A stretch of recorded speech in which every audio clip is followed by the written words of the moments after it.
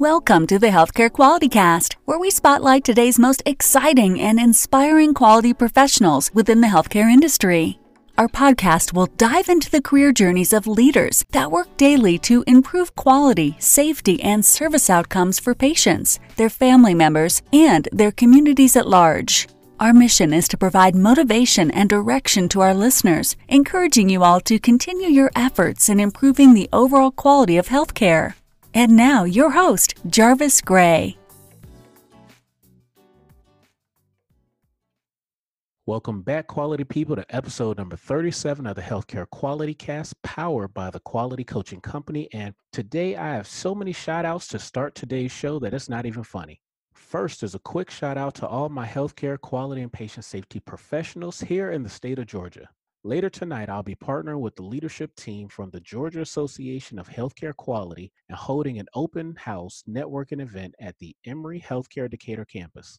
Now, a smarter podcast host would have shared this information in an earlier episode, but I have been posting about it on my LinkedIn page. If you catch this episode in time, or if you've been following my posts, please do join us if you're able to, as we love to network, share plans for re-engaging the Georgia community of quality professionals, and I'll be sharing a short presentation on the state of healthcare quality and steps that you can take for implementing operational excellence at your facility. Next, if you're in the Charleston, South Carolina area this Friday, October the 25th, then please join me and a gathering of other talented PI professionals at the 2019 MUSC Healthcare Performance Improvement Conference. Now, if you followed episode number 32, we had Jennifer Hooks on the show highlighting this conference. This will be my third year attending, and this is hands down my personal favorite conference of the year. I find that it's immensely valuable, perfectly sized, and has a great spice of variety as the MUSC team purposefully advertises the event to non-healthcare sectors. This year, I'll be sharing a presentation on the 5 ways that podcasting has helped my healthcare career and small business. I admit that it's definitely a unique topic for a conference, but I'm hoping to draw an interested audience from both a corporate and an entrepreneurial mindset. Total side note, but one of the benefits of this trip is the ability to just hang out in Charleston for the weekend. But this year, I hate to admit that I actually have to go home to Atlanta immediately following the conference. My wife and I will be taking our kids to the Boo at the Zoo event here in Atlanta on that Saturday. And I've been informed that we are dressing up as characters from Aladdin, and specifically, I'll be the Sultan. My wife has designed all of the costumes, and I'll be sure to post a picture of it within our group page on LinkedIn. And by the way, if you're not a part of the group site, shoot me a message through LinkedIn and I'll get you added personally. I have some cool plans coming up for the group this winter, so you'll want to plug in early for this. On October 31st, I'll be partnering with the best nurse leaders here in the state of Georgia and delivering a Lean Six Sigma Yellow Belt healthcare course at the 2019 Unity Conference for Nursing Excellence. I had the opportunity last year to plug in with this conference, and I've been blown away with the leaders that I've met through this event. We had 27 healthcare professionals complete the blended online and in-person training requirements last year, and I can't wait to engage with the students that have signed up for this year's course. Last but not least, I wanted to give a super huge shout out to Josh Hurong. Josh is a healthcare improvement advisor out of Wisconsin that follows the show and shared a few great reflections after listening to episode number 35 with Avi Fishman. Josh, I appreciate you greatly for taking the time to send an email and most definitely for tuning in with the show. If you're okay with it, I'd love to save your question for another episode to share with the audience, only because I'm already taking forever to get through these intros today. I want to make sure that we can take a little extra time to frame up your questions and give our quality people a chance to really plug in. That said, thank you so much again, and please do continue to share your thoughts, questions, and reflections, and I'll be sure to set those up for ongoing topics with our audience as well.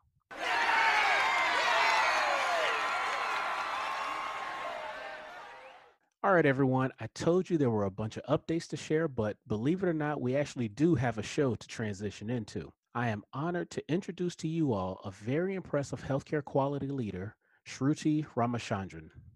Shruti is the Director of Quality Management and Evaluation for Mount Sinai Health Systems Institute for Advanced Medicine, which is a network of 5 practices in Manhattan, New York that provides HIV prevention and care treatment services to over 5,000 patients at risk for HIV and over 11,000 patients living with HIV and AIDS. Shruti leads strategic and operational initiatives related to quality, focusing on establishing and maintaining a culture of continuous improvement through shared goals, standard measures, and multidisciplinary approach. She also oversees monitoring and evaluation activities of key services and clinical outcomes, as well as grant funded programs. Prior to joining Mount Sinai, Shruti served at the senior management roles at the Bureau of HIV/AIDS within the NYC Department of Health and Mental Hygiene, focusing also on monitoring, evaluation, and program implementation of large-scale city-funded HIV prevention programs for both at-risk populations and people with HIV. Here in episode number 37, Shruti starts our show with the validation that she is exactly where she needs to be as a guest on our podcast. She introduces us to the work that she leads in New York and the path that led her to this point. She also provides a great overview on how performance management connects with the more traditional outline that we have of healthcare quality improvement. Shruti outlines how she built her current quality management system from the ground up by outlining the vision, goals, and objectives for her program. She highlights a great career lessons learned connected with the implementation of healthcare IT systems within her organization. She shares why effective meeting management and ground rules are incredibly important to the work that we lead, and her aha moment connected with fostering group collaboration and problem solving across her improvement teams. Shruti, thank you sincerely for being in the right place on today's podcast and for sharing your very valuable experiences with my audience. Quality people, please enjoy today's episode with Shruti. Please do join me and other great quality professionals in any of the upcoming events that I highlighted earlier. And absolutely shoot me a note to join our LinkedIn group and share your thoughts as we continue to grow our audience and community. Thank you all so much, and I will see you next week when we return with a very special guest making their first time appearance on our show.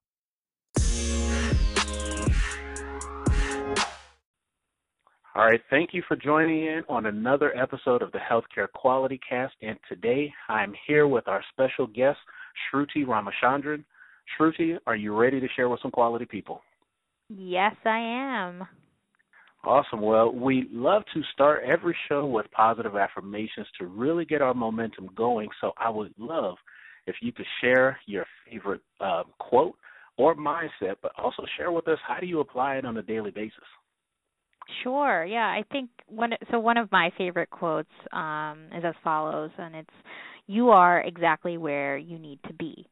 And I'm actually not sure where this quote originated from or this, who actually came up with this saying, but, it's had a profound impact on how I view my day, my week, my month, my year. And so when I think about it and what it's really saying to me, it reminds me to do two things. One is to be more mindful and present in this moment.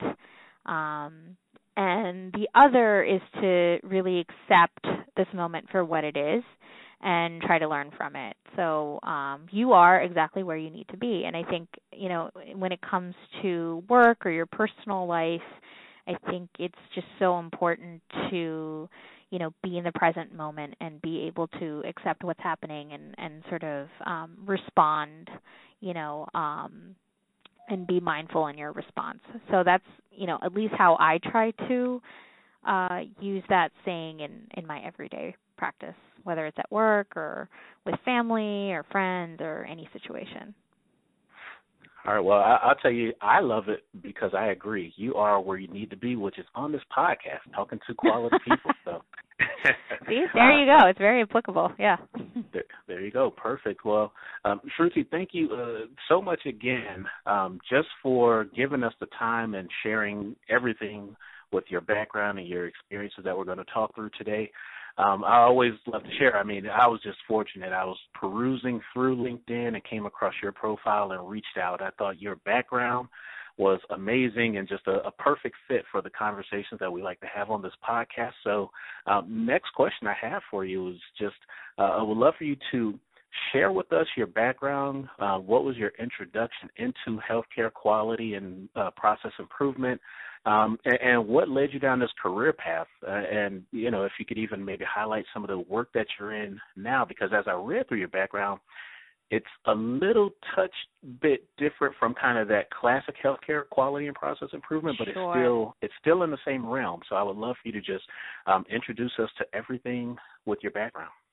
Yeah, absolutely. And so yeah, you totally, read it correctly. I mean, my career path has taken me down a lot of different alleys, and I think for me, I got started in quality through a lot of my roles in program evaluation. So so not, definitely not the traditional route for a lot of quality professionals, but when you think about, whether it's continuous quality improvement or monitoring and evaluating a program or even clinical services, all of this actually falls under the umbrella of performance management.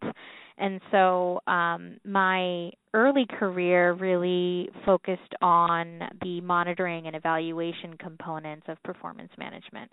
And I started essentially with a fellowship with the Centers for Disease Control and a background in public health. And that's where I really was trained heavily on, the tenets of evaluation, including QI. And I, had a lot of projects both at CDC and then also eventually I moved over to the New York City Department of Health with their HIV bureau.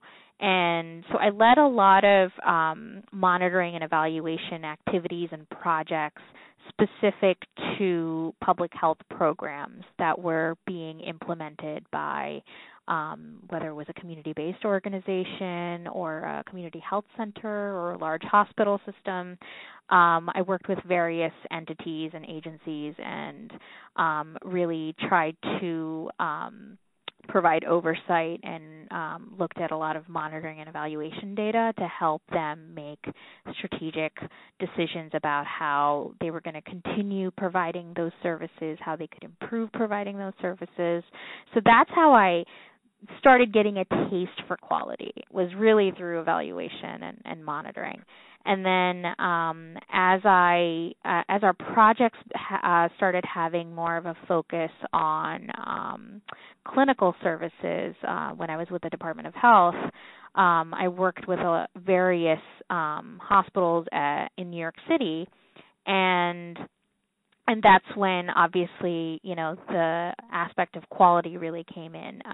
So, for the HIV population, quality is really something that's key to providing services for this high need population. So people that are living with HIV are oftentimes fairly disenfranchised populations that we work with, primarily Medicare, Medicaid populations, and a lot of them are, start with having no insurance whatsoever. So it's a hard to engage population, and they have other needs as well, including mental health and substance use issues that have to be addressed. So quality becomes really a key component of care for this population, because there's just such a myriad of, co-occurring issues, and we have to be able to manage it all in order to really elevate the health of people with HIV. So it is a very core piece of how you provide HIV care and services. So that's how I started at the Department of Health, and then I was able to move into the position I'm in now with Mount Sinai Health System, which is one of the largest, healthcare delivery systems in New York. And I work for an institute of 5 different HIV practices that provide both HIV prevention and care and treatment services for over 17,000 patients. So it's a very high volume set of clinics that I work for. And so when I moved into this position, alongside evaluation, the other part of my position here was to really establish a quality management system for this institute. So this is where I really expanded my my experience with quality improvement, and I was able to really establish from ground up a quality management system, both at the 5 clinics, that are under our institute and across the institute as well, coming up with basically a quality committee that spanned across this network of practices and bringing everybody together and having standard goals and measures and a way to really set the tone for high quality of care regardless of which clinic a patient goes to within our institute. Well, that's a wonderful background. It's funny for me. My wife is a public health scientist. She works at the CDC. And wow, great. Yeah, between the two of us, we always go back and forth because my entire healthcare career has been healthcare, mostly hospital-based. Now I'm moving into the outpatient clinics and health plans and so forth. But, we have our internal beef about, public health versus healthcare. And what I love about the background, as you just shared it, is that you started off mostly public health, but obviously now connected with a healthcare system with Mount Sinai, and you're still pulling, the program together from both aspects. Is kind of what I heard, and that really impressed with, your ability to even pull together the quality management system from the ground up. We don't always get that opportunity to build the structure from the ground up, so that's really, really awesome. But I guess kind of a off-script question I have for you. I would love for you to maybe share a little bit more around the concepts of program evaluation and program management. From where I'm familiar with it, I mean, we're talking about managing quality programs in terms of, how the work that's getting done, what's the impact analysis, what's the overall kind of stakeholder management. You mentioned you guys have over 17,000 patients maybe within the cohorts that you're currently working through. Always kind of staying on top of the business cases for new resources, new grants, or other funding opportunities. But would love for you to maybe give us a few minutes just overview. What does quality program evaluation and monitoring look like? Because, again, our listeners are probably going to be pretty diverse across the board, but for our quality improvement folks who may not always get the evaluation and program management piece or vice versa, just want to introduce a little bit more on that topic. Right. No, absolutely. I think that's a great question. So, as I mentioned, like performance management is kind of the umbrella term or sort of like the parent concept at and under performance management is where you'll find not just quality improvement, but also monitoring and evaluation. And so there are very key differences in these 3 concepts. And so really, whether it's let's say a grant-funded program, a government-funded program that you're implementing, or even just in healthcare when it comes to your clinical services and the outcomes, patient outcomes piece of it and impact, ultimate long-term impacts on patient health, all of this can be systematically monitored and assessed through continuous monitoring and evaluation of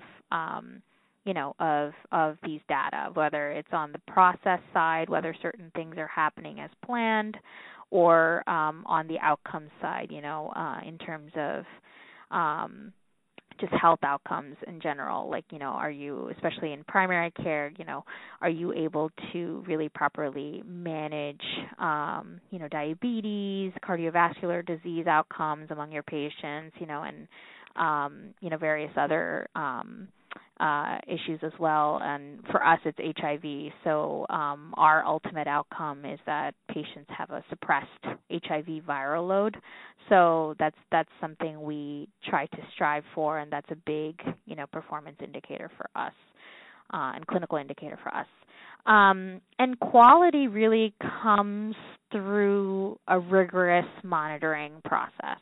So it's born out of data monitoring and really understanding, and it starts with a monitoring plan, right? So you start with understanding what the goals are for your program, for your clinic, your practice, and then work backwards into what performance indicators are we really talking about that speak to the ultimate goals of our practice, of our medicine program. And then from there, sort of how are we collecting that, who's responsible for that, and how are we assessing that data? And then, so it is very data-driven, performance management, and every concept within it. And then from there, when you're looking at those various indicators, that's when you start to see where your gaps are, right? So where there are potential areas for improvement. And that's why the monitoring piece is first and foremost, and it informs the quality piece. So then you take it a step further into quality, and that's, again, a very much similar to monitoring. It's actually work that you're doing on a daily basis, right? So it's all of the efforts that the care team, all the services that they're providing on a daily basis that ultimately lead to outcomes. So that's kind of the similarity between monitoring and QI, is that it's something you're doing on an everyday basis. And the QI is really like, how are you going to improve it, right? Whether it's a process improvement or whether it's an outcomes-based improvement, what are you going to be doing in terms of your workflow to assess that? And depending on the model that you use, we use the IHI model for improvement, so we're constantly implementing PDSA cycles for our areas of improvement or our annual quality goals that we've identified through our monitoring efforts. And so that process is different. Monitoring is typically just, looking at the data and looking at your processes and seeing if they work. And QI is really addressing what's not working. And evaluation is not so frequent. So it's not something you do on a daily basis. It's long-term. And typically, we conduct evaluation activities on a biannual or annual basis, or, every year, or we even look back for the last, 3 years and see what our outcomes are like. And that is really looking at and answering questions about how effective our services are. So in reaching our ultimate goals. So if for our practice, because we're dealing with patients that are living with HIV, how effective are we at really achieving viral load suppression across our patients and over time? How well are we helping them maintain that over time? That's a big question that we have. So, and that's a big goal of ours, right? So it's attaching those goals to their outcomes and seeing whether we're actually achieving those outcomes over time. So it's not something that happens quite as frequently as, monitoring QI. But it's the ultimate validation of how your QI efforts are going to, whether they've actually made a dent in some of the goals that you have for your practice. All right. Wonderful. No, that was an excellent summary. And I appreciate you connecting the dots between the, as a quality management system, going from, the program evaluation all the way through the QI and the monitoring steps. That was perfect. So thank you for that. I want to move you to the next question. And I've been calling this, as of late, kind of the dark place question. So what I'd love for you to do is to take us back on a journey to a point in your career that you would probably consider as the worst as a healthcare quality leader, but really take us into that moment, share with us the scenario, but also share with us decision processes that you were going through to hopefully turn that moment around. Sure. Yeah. And I think, when I read this question, or when I'm thinking about this question, I think there's something that popped into my mind immediately. And so the scenario or the moment that really impacted me as a healthcare professional and as a leader in quality is when we had launched this technology tool. And it was something that was embedded in our EMR. And when we were developing the tool, I had sort of come in halfway into the development of the tool itself and was new to the health system at that time, to Mount Sinai Health System, and but I had some background in working with health information technology tools, so I was excited to really be part of this process. And this was a quality technology tool whereby we were going to have a real-time report within our EMR that looked at HIV outcomes at the institute level, at the clinic level, and at the provider level. And at the provider level, it would basically have these action lists whereby the provider can just click on the number and then poof, you get a list of all of your patients that are non-compliant, for a particular measure or, outcome. And so the idea behind this was that, this would, this kind of data, real-time data could be run by our provider teams across our institute. They would see how the clinics were doing compared to each other. They would see how they compared to the institute overall. They would see how they fared, amongst their peers in terms of the providers and their performance compared to their peers' performance. And hopefully this would engender, friendly competition and really motivate providers to, to close gaps, to really address outcomes among their patients and use those action lists to follow up with patients and really, try to get down to the root causes of why they were either not engaging in treatment or, really not engaging in care even, and get them, to a better place where they're managing their care more effectively. So all well in theory, right? So this is, we were thinking this is going to be such a powerful tool, and let's go do our dog and pony show. We were, it was in production, it was in our EMR, and we started to train provider teams. And it really came as a shock that, a lot of providers had very strong feelings about what we were showing them, about how the tool worked, what it was displaying, especially when you're talking about at the provider level, sort of having their performance displayed very openly, and I think, it was a real reminder to us that, and at least to me at that moment, that, part of this process of developing this tool unfortunately did not include more of the provider voice while we were developing it.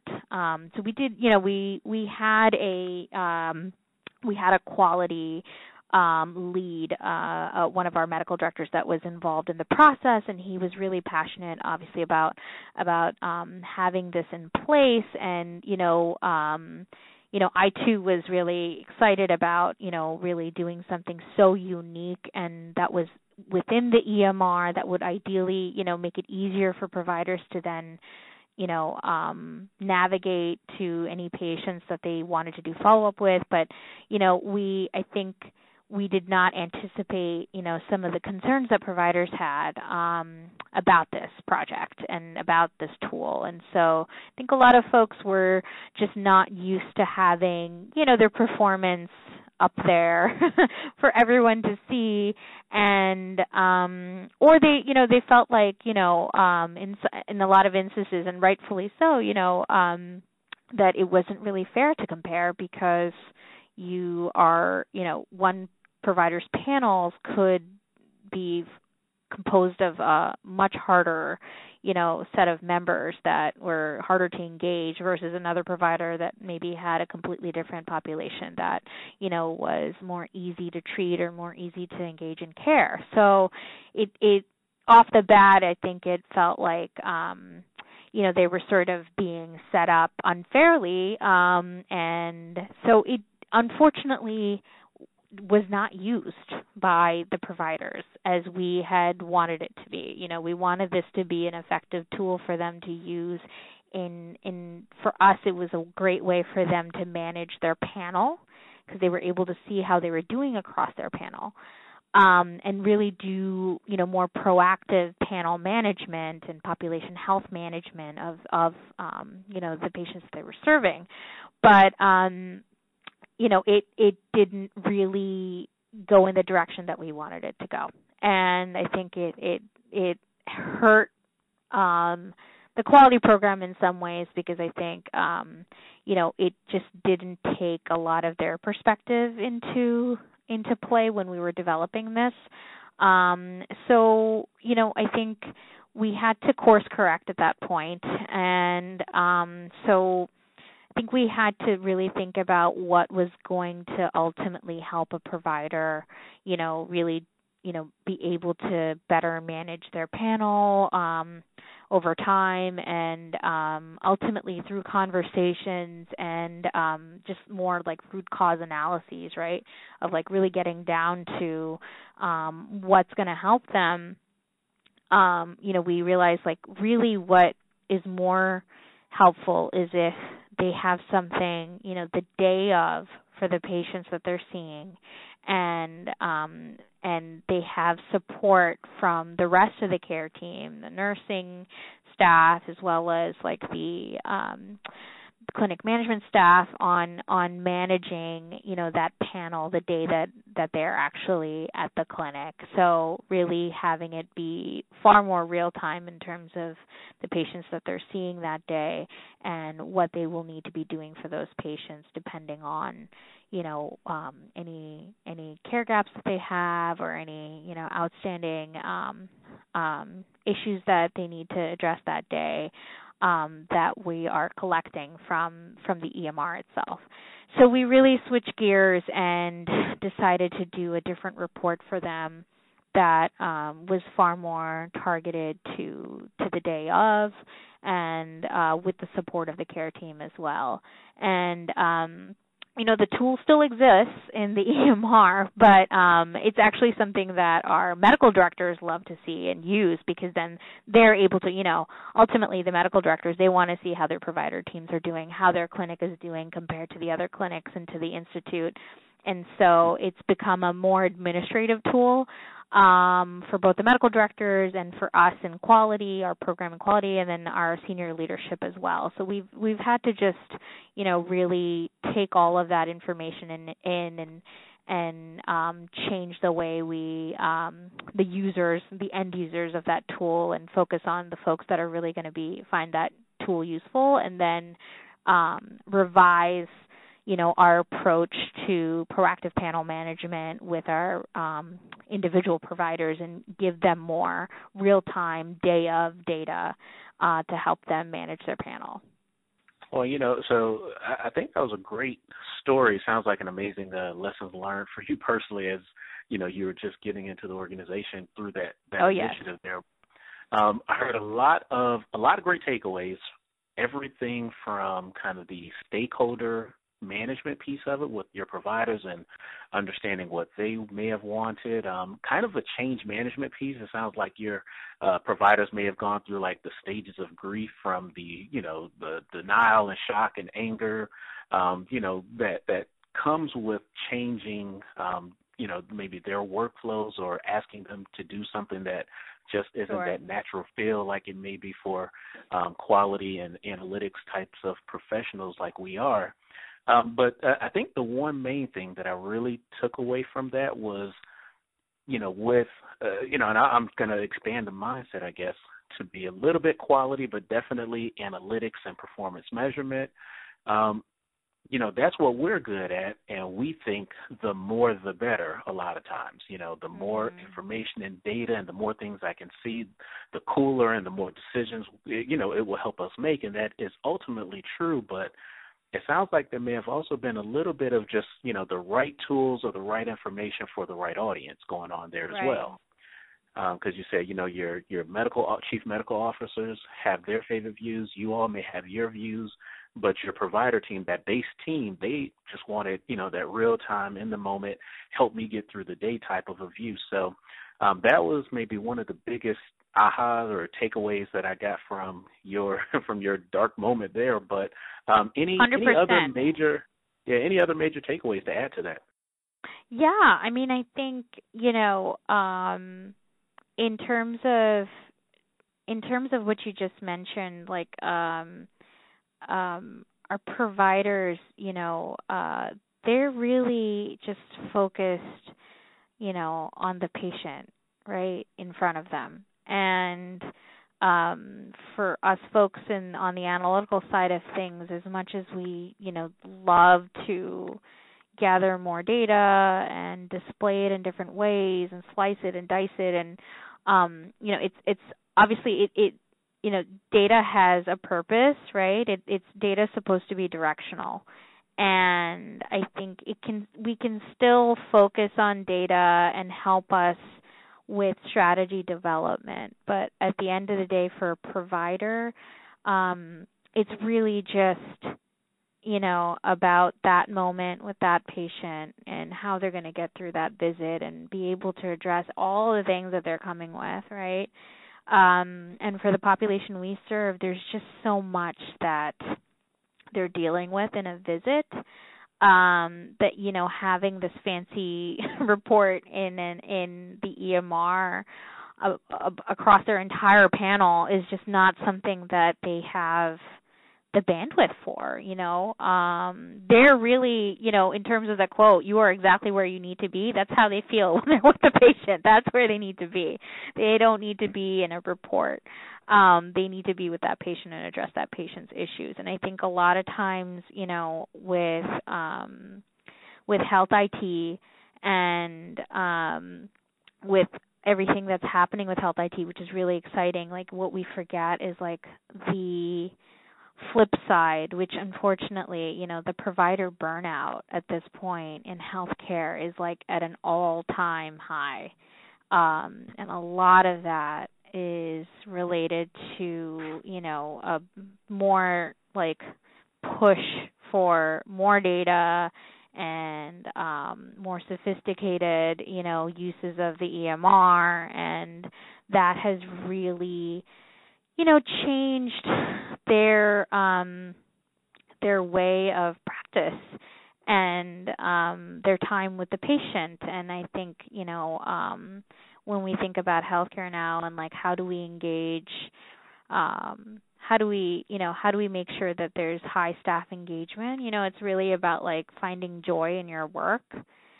And we just have to balance. Like that was my big takeaway, was like we have to balance, having all of this data and trying to be strategic with it alongside, really some of the realities of what providers are dealing with on a day-to-day basis, which is just trying to get through a visit, and so you have to take a varied approach, and you have to have an inclusive approach to how you're going to be doing this. So, which is why we ultimately landed on, still using that tool for the appropriate stakeholders at a leadership level and administrative level, but then really, supporting our providers in a very different way that would really help them just get through the visit or get through their day and be able to better manage their panel on a day-to-day basis. All right, perfect. No, thank you for sharing a lot of details and a lot of great takeaways with that story, Shruti. We'll go ahead and move you to the next question. Let's turn the conversation around and really learn from you throughout the rest of our time together today. But would love for you to give our quality people one tip or tool or a tactic that you found works really well for building up those intimate connections on project teams. But again, share with us what it is and how do you apply it? Sure. So one piece of our work and within quality, especially as it relates to the practices that I deal with, it's a very multidisciplinary care team that we have established at each of these clinics.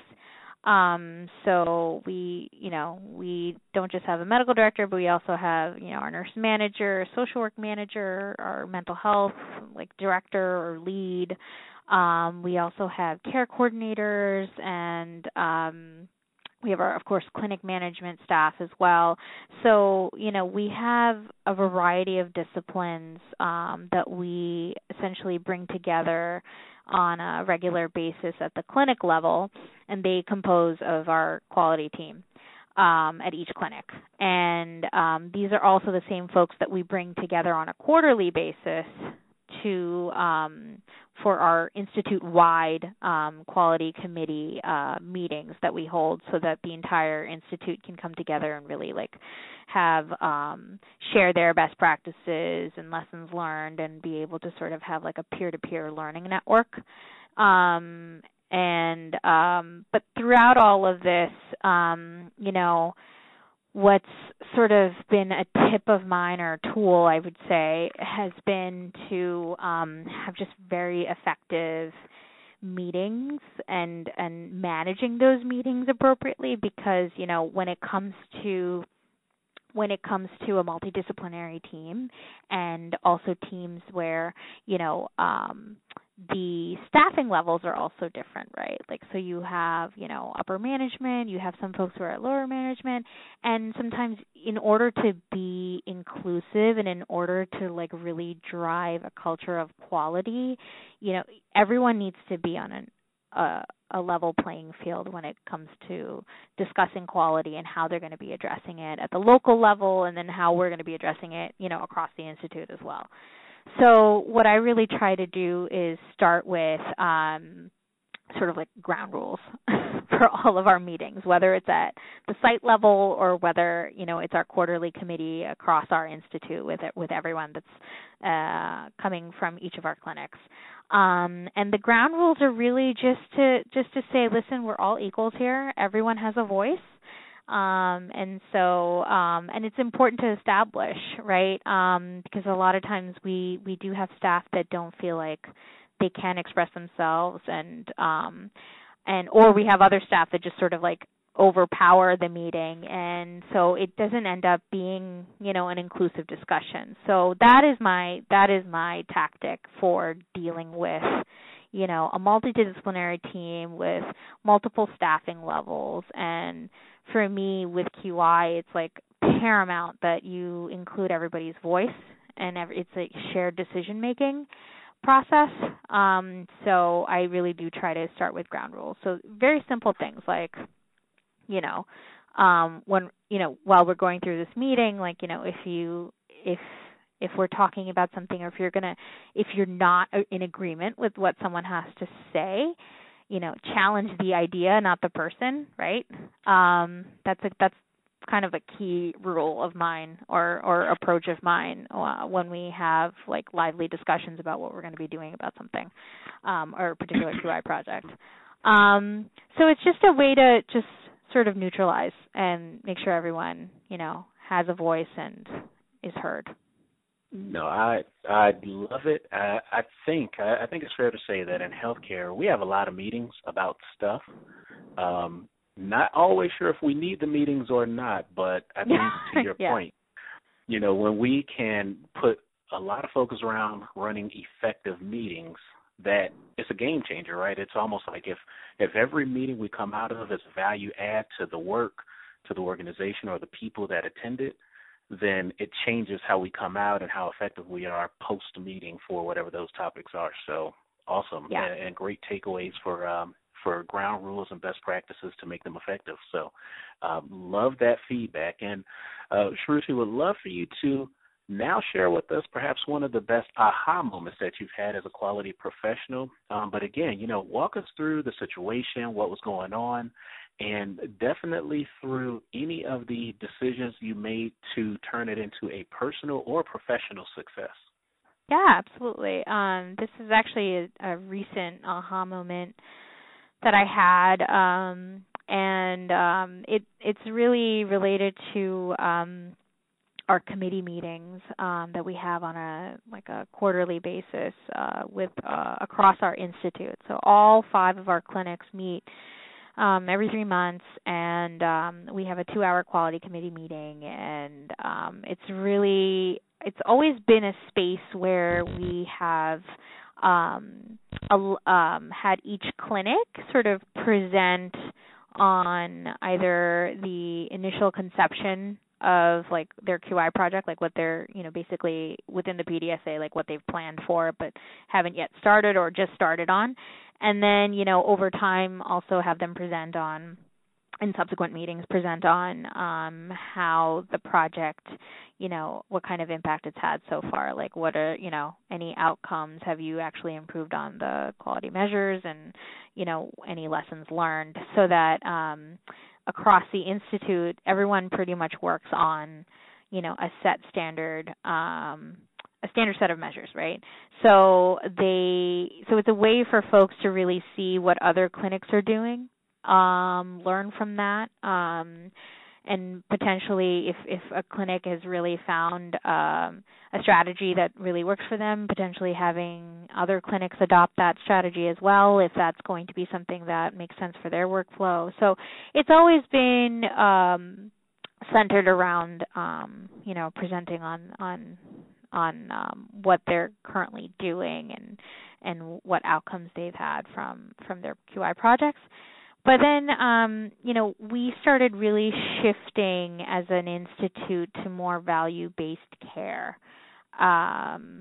approaches and metrics. And this is, obviously a huge shift in healthcare that's happening right now, right, with the Medicare redesign efforts. And so a lot of this is, a lot of this shift is going to have a huge impact on our day-to-day and how our workflows are set up. So what I quickly recognize is that, we need to kind of go beyond just presenting what we do. We need to really have a group brainstorming session, because this is a big shift in our existing clinic workflows. So rather than using the meeting as a forum for presentations, we changed the meeting. The last 2 quarterly meetings that we've had, what we've decided to do is really have them be working meetings.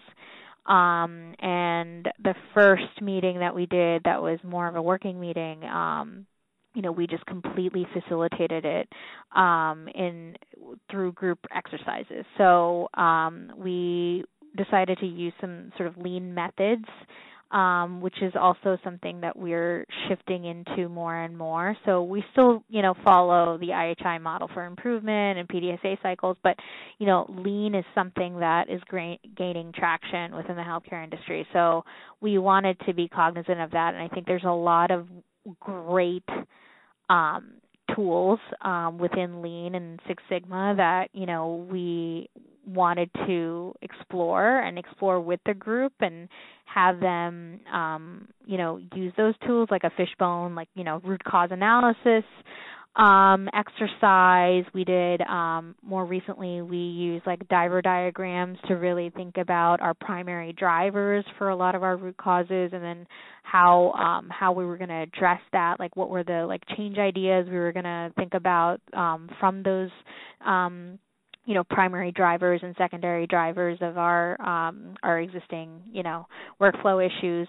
So yeah, we completely switched up the meeting, and it was such a great change to how we were working, because it really leveraged the idea of groupthink, and so, we could have done this at the clinic level, but to do it at the institute level was just a whole nother experience, and I just loved it. It got the teams. We actually switched up the teams. Even the first time we did it, we did a root cause analysis. We looked at all of these value-based care outcomes, and really, we basically matched different staff across the clinics. So no one clinic was sitting together. It was like a mishmash. So we had 5 different groups with a complete mix of staff from each clinic in that group. And, they were really doing some root cause analyses for various metrics. And then at the end, they would report out, kind of what their group came up with in terms of what the root causes were for why, we weren't really performing at our best with certain value-based care outcomes.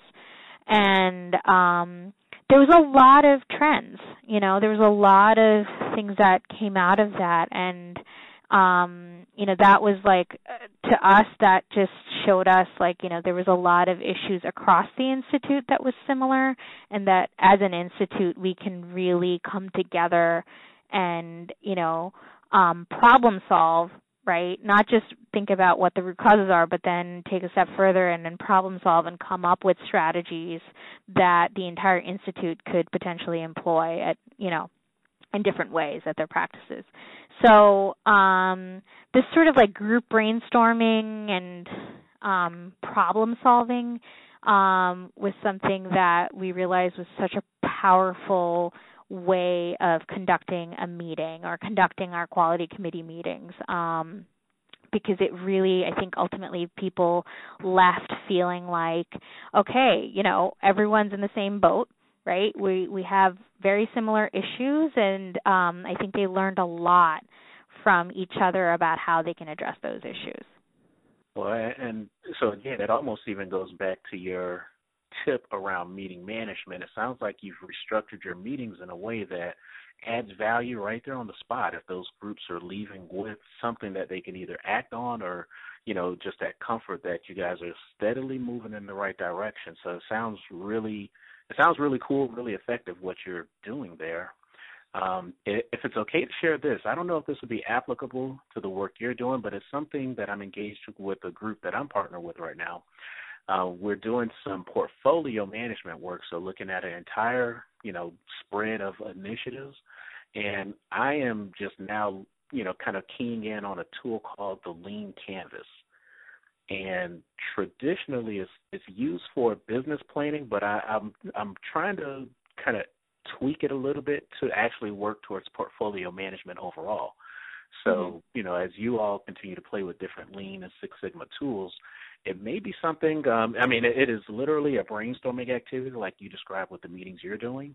And within about 15 to 30 minutes, depending on, what you're working on, you can almost flush out an entire portfolio. So if you guys are rolling out new programs related to the work you're doing, I think there's value in it. I'm still kind of playing with it. I'm a huge fan of driver diagrams like you shared, which can start to kind of do the same thing as well. But that's just another one maybe to add to the work and research that you guys are rolling through right now.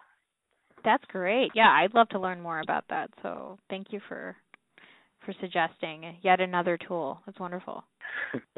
Well, it's the gift and the curse of the Lean Six Sigma world is we're not lacking tools.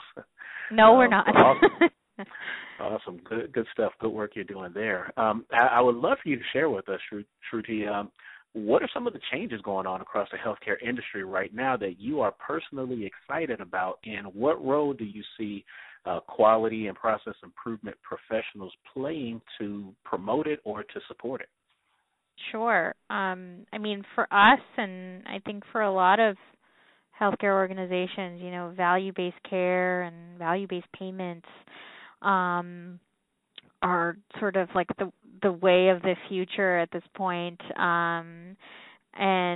But this is in a lot of ways old terminology. Population health management is value-based care. That's, or they go hand in hand. And, we've always, population health management has always been a piece of the healthcare puzzle, or even in public health has been something that has gained traction over the years. And I think now value-based care is really just sort of underscoring the need for better population health management, advanced primary care practices, and strategies that ultimately will help us really achieve outcomes. So it's no longer a focus on volume and how many patients we see and how many services we provide, but what are our outcomes with with the populations that we serve? Are we really getting, making traction in making this population more healthy and helping them manage their disease more effectively, for preventing, future health issues, whether it's cancer or, any other conditions like diabetes or cardiovascular disease. So the preventative piece of it, the disease management side of it, ultimately, the outcomes, right? What are our patient outcomes, and are we achieving them across the board? And that's what really, that's what excites me, because it goes beyond the numbers. It's really about, when you think about value-based care, population health management, it's really about helping a practice, achieve better wellness among their patients, and hopefully prevent any serious or, avoidable complications with their patients, so that they, they're not having to go to the emergency room or having to have inpatient stays. It's really exciting to me, because it's beyond the numbers. It's beyond volume. It's beyond, just services provided. But it is a big shift in how we work, and how obviously the payment structure is going to change as well for providers over time. And I think, there's a lot of unknowns, and I know that folks are really, on the other side of this, there's a lot of questions about whether this is something, the shift to value-based care or value-based payments, where you're paid based on outcomes. Is that really going to be effective? Is that really going to happen? How is that going to happen? Are we going to be able to achieve the outcomes that this approach is saying we can? But I think, like anything, we have to just sort of put strategies in place to really be able to speak to this, because we're definitely headed in this direction. I think it's worth, coming up with more effective ways of proactively managing your panel, and, really having more team-based care as well. I mean, that's a big driver of how you address value-based care. It's not just about the provider, it's like the care team. And how everyone can sort of really work to the top of their license and work as a team to support a provider's panel, and to ultimately support our patients in better outcomes. Well, and again, it's so relevant, because this is kind of like one of those. Well, so I guess the first part is, it's almost just makes you feel like it's the way healthcare was supposed to be from day one. Yeah. But exactly. then, yeah, to your point, even though that being said, right, it's still a transition in mindset and operations, but it's a train that is probably not going to stop moving anytime soon. So I'm glad you brought that up, and that's something I really hope our quality people that listen to this show can keen in on and start to understand that a lot better. But, figure out how to get in front of it, or to at least roll right along with as those changes continue to push forward. But Shruti, the next question I have for you, though, kind of plays into that, which is how can the healthcare industry now become a more attractive place for ambitious, talented, quality professionals to start and grow their careers, especially with such a major transitioning happening at the same time? Yeah, that's a great question, and I think actually to answer the previous, I don't think I completed the previous question either.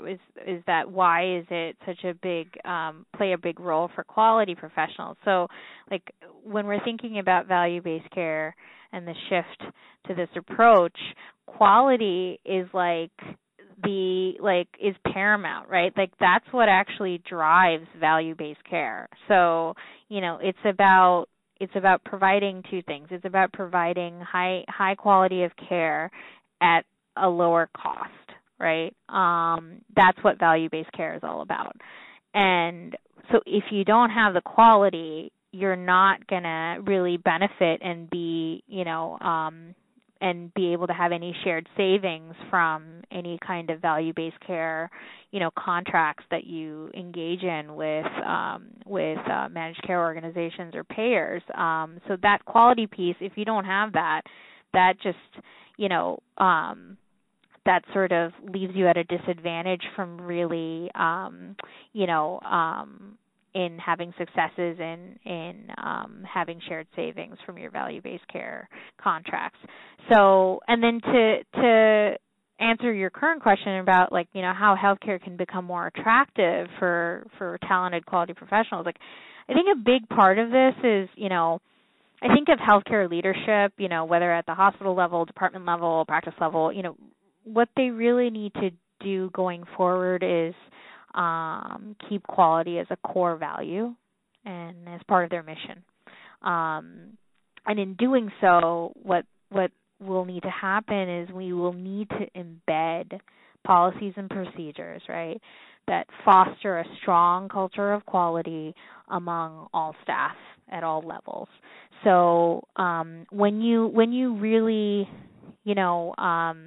include quality in your mission, in your values, then it really starts to seep into a lot of your strategic planning for your health system and just how, and then from there on, how you're going to be, what your expectations are of staff, of providers, of nursing, of administrative staff. So I think often what quality professionals struggle with is really attempting to, engage with a project team, because often teams lack buy-in or motivation for creating and sustaining a quality management system or a continuous process for looking at and addressing quality performance or quality outcomes.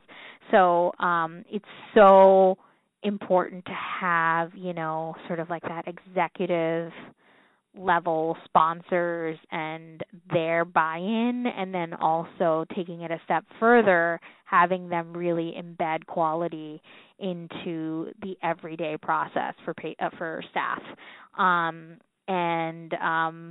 So that I think maybe that would require, at that level, sort of like more at the enterprise level, like very specific, like training or strategic development, right, at the health system level or at the hospital level, at the departmental level, just so that we keep quality as a core value. Wonderful, and I really appreciate even your points about that strategic approach, and again you mentioned it once again, quality management systems. From my experience working with so many different groups, a lot of folks are just thinking maybe quality improvement at best or quality assurance, but the comprehensive quality management system tends to be a pretty big gap across the board, but it all connects back to, again, what you said, which is the strategic approach, strategically planning for quality, keeping it top of mind, and so forth. So I think you're just spot on with all of the feedback you provided there. So awesome, and thank you again for sharing those thoughts. Sure. All right. Look, Shruti, I just want to give you a heads up that we are right now halfway through the show, and we're going to move into what we call the 2-minute drill of our interview, very much our rapid-fire Q&A. Just giving you a quick pulse check to make sure you're ready to go. Okay, sounds good. All right. Could you please tell our quality people something about your current role that inspires you to do your best day in and day out as a quality professional? Sure. I would say for me, it's about really, honestly, it's a simple answer. It's the patients, and that to me is what drives me to do my best. And so especially with the patients that we serve, these are patients living with HIV and with a lot of other comorbidities, and it is a very high need population, unfortunately a very disenfranchised population oftentimes, and so these are folks that they have various other barriers, and there's a lot of, in terms of like social determinants of health, like whether it's housing or employment or any other areas that typically drive or make it harder for our patients to engage in care and maintain engagement in care.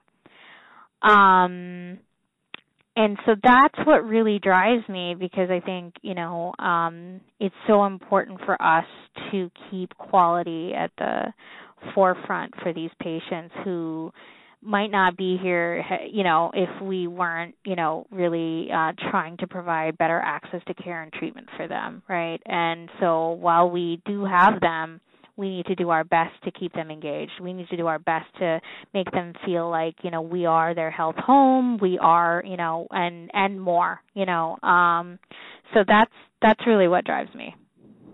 All right, wonderful. And what is the best piece of career advice that you've ever received? Don't strive for perfection, which, it's interesting, especially in the field of quality or evaluation or just performance management, right? Because it's very easy to mistake, quality or really achieving high quality outcomes with, having a need for things to be perfect, right? Like things to go just as planned so that we can really meet our numbers or, meet these outcomes. But, I think what health professionals, especially people in quality, have to keep in mind is like, it's really about the process, right? And so forget perfection, right? It's really about engaging in that process, because ultimately, like, everyone's gone through this. Like you've implemented quality projects, you think it's great, you've included everybody at the table, everyone's signed off, everyone's gung-ho about doing something, and it doesn't work sometimes, or a lot of times it doesn't work, or pieces of it don't work. And as frustrating as that can be, that's just the nature of what we do, right? It's trial and error.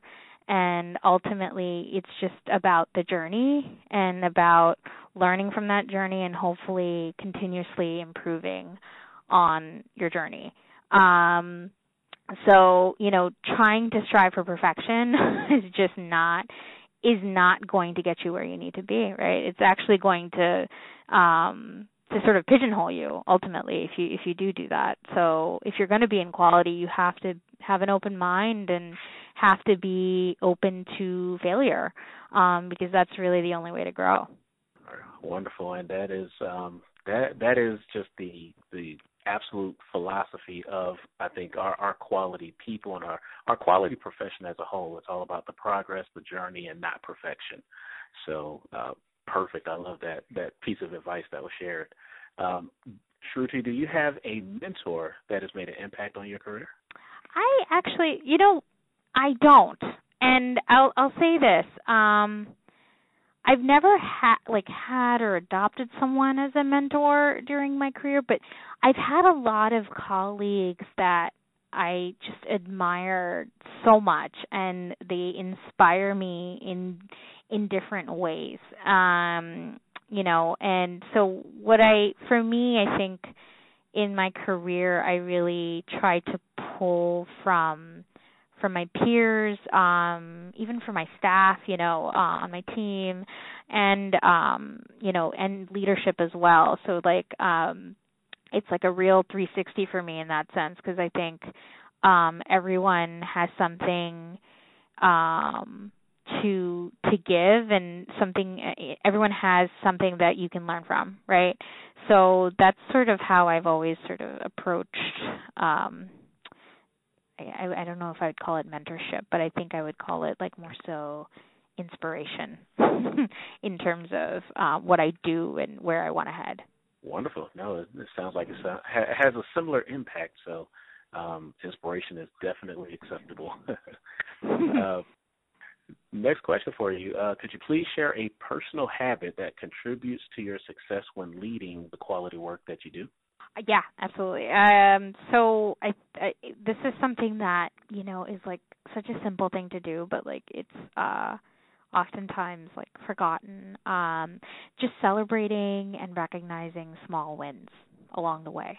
And that can be, through a variety of ways. Like if, as you're leading a project through a team through a quality initiative, any early wins along the way, or any small things that you feel are really working well, or that staff are coming to you and saying this is going well, this is progressing well. Just being able to celebrate that and recognize that. I also think trying to have preliminary data or just ongoing data to share with the team is also very motivating, right? And also a way to recognize their efforts, to say hey, I know you're doing this on a day-to-day basis, so we're going to try to provide you the analytics as well, so that you can see how you're progressing over time. I think that is really key. And I know that a lot of systems don't have the infrastructure to really do that maybe on a more routine way, but I'm at least fortunate to have that kind of resource, and we try as much as possible to feed back data as frequently as we can, so that it keeps the momentum going, and so that if there is small wins, we can also recognize that along the way. Perfect. I love it, and I know that is something I am guilty of not doing enough of, so I love that feedback. Yeah, and it happens. It happens to all of us, and it's you're in it and you're trying to just get through, and push everyone through, but it's you got to take that time to also just recognize everybody's efforts, in any small way. All right, wonderful. And could you please share your number one internet resource or mobile application resource that helps you to be the most productive? Sure. OneNote. So this is through Microsoft. It's free. I mean, if anyone has a PC, it comes with the Microsoft Office suite. So this is sort of one place for all of your notes, right? And so I use it for everything. I use it for meeting notes. I use it for to-do lists.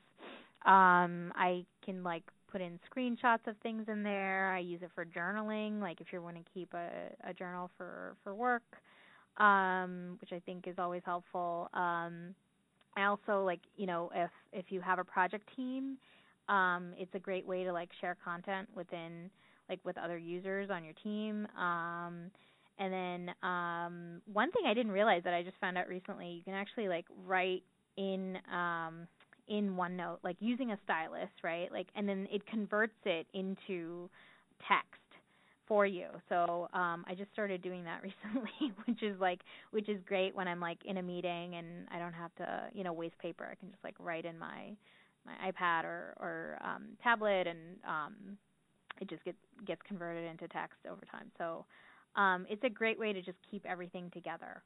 All right, perfect. I think that's the first time we had that shared. So wonderful. Oh, great. All right. Well, everyone has access to it if you have Microsoft Office, so definitely use it if you can. Yeah. All right, awesome. And next question I have for you is, could you please share with our quality people one professional association and one professional conference that you think would be a value add? Sure. So I think, it's interesting. I believe there it really depends on, I think, what you're sort of involved in terms of quality. I would say for me, the Institute for Healthcare Improvement, any of their conferences have really been just such a pleasure to be involved in. They're just, to me, they're like the leading expert, right, in improvement, and so I've often felt like I've really learned a lot. It's a great forum for quality professionals. So I definitely I would suggest their conferences, their trainings. I know they they don't always not everyone can attend their trainings because they're predominantly in Massachusetts, but it is helpful to even go through some of their virtual trainings online, and a lot of health systems, I believe, do have membership with IHI, so some of that is covered, but some of that could potentially be covered if you have the funds within your organization to support that kind of training. And then in terms of professional associations, I actually prefer more local associations for this. So, for instance, in New York, there's several associations that are related to the hospital systems that are here locally. So, to me, it's the local context is so important when it comes to that. That I actually prefer sort of engaging in groups that are more local, and to me that also engenders more local changes or policies or procedures or sort of change management systems that are more applicable to the current environment or political environment in that city or state. All right, wonderful. No, I appreciate both of those types of recommendations there. And next question I have for you is, could you please recommend a book that our listeners would benefit from and share why? So there's this is one I actually got during my time at the Centers for Disease Control. And I was in a fellowship program there, and they had a lot of on-site training while we were at CDC for our cohort. So one of them was Results Without Authority. So this is controlling a project when the team doesn't report to you. And it's by Tom Kendrick. So it's a really, I think, a key book for anybody that's in quality, because often, we are managing teams of people who don't technically report to us. And so it actually has a lot of proven techniques for how you essentially can manage those projects, manage diverse teams and in various situations, and sort of make sure that you're bringing those projects to successful closure. So I think it's a great book for quality people, because that's what we do. We're basically managing projects for teams that don't report to us. So for anyone sort of early in their career in quality, I would definitely recommend that. All right, awesome. Appreciate that recommendation there. And we're right at the last question, but Shruti, I got to tell you, this is the brain stumper right here. So, okay. This last question that I have for you is a personal favorite, because I am going to try to get you to think simultaneously, reflecting in your past and looking forward to your future. So, let's say that you're able to send one text message to yourself 10 years into the past and one text message to yourself 10 years into the future. take a second to think about it, but what would you communicate in each one of those messages? That's very interesting. I don't think I've ever heard this scenario before. You're welcome. Thank you. So a text message to myself 10 years ago, I think I would say, don't sweat the small stuff. And text message to myself 10 years from now, say, I'm proud of you. Yeah. All right. I love it. I love the simplicity, but still the power in both of those messages. So, Shruti, thank you so much again, first and foremost. The sharing that you did today, I think, is just a ton of information, great knowledge and value that our quality people, our listeners are going to, really take from this conversation. Let's go ahead and end today with you giving our quality people a parting piece of advice and perhaps sharing the best way that they can follow or connect with you through social media, and then we'll officially sign off. Sure. So parting piece of advice is to just, show up every day with an open mind and really try to enjoy the process and the journey engage with that as much as possible. And I think that's what will keep us going in this field of quality. And then a great way to keep in touch with me, of course, is through LinkedIn. All right, wonderful. We'll put that contact information through LinkedIn into the show notes. Thank you so much again for your time, for your expertise, and to our quality people everywhere. Just want to thank you all for listening and making us a part of your day. Take care, everyone.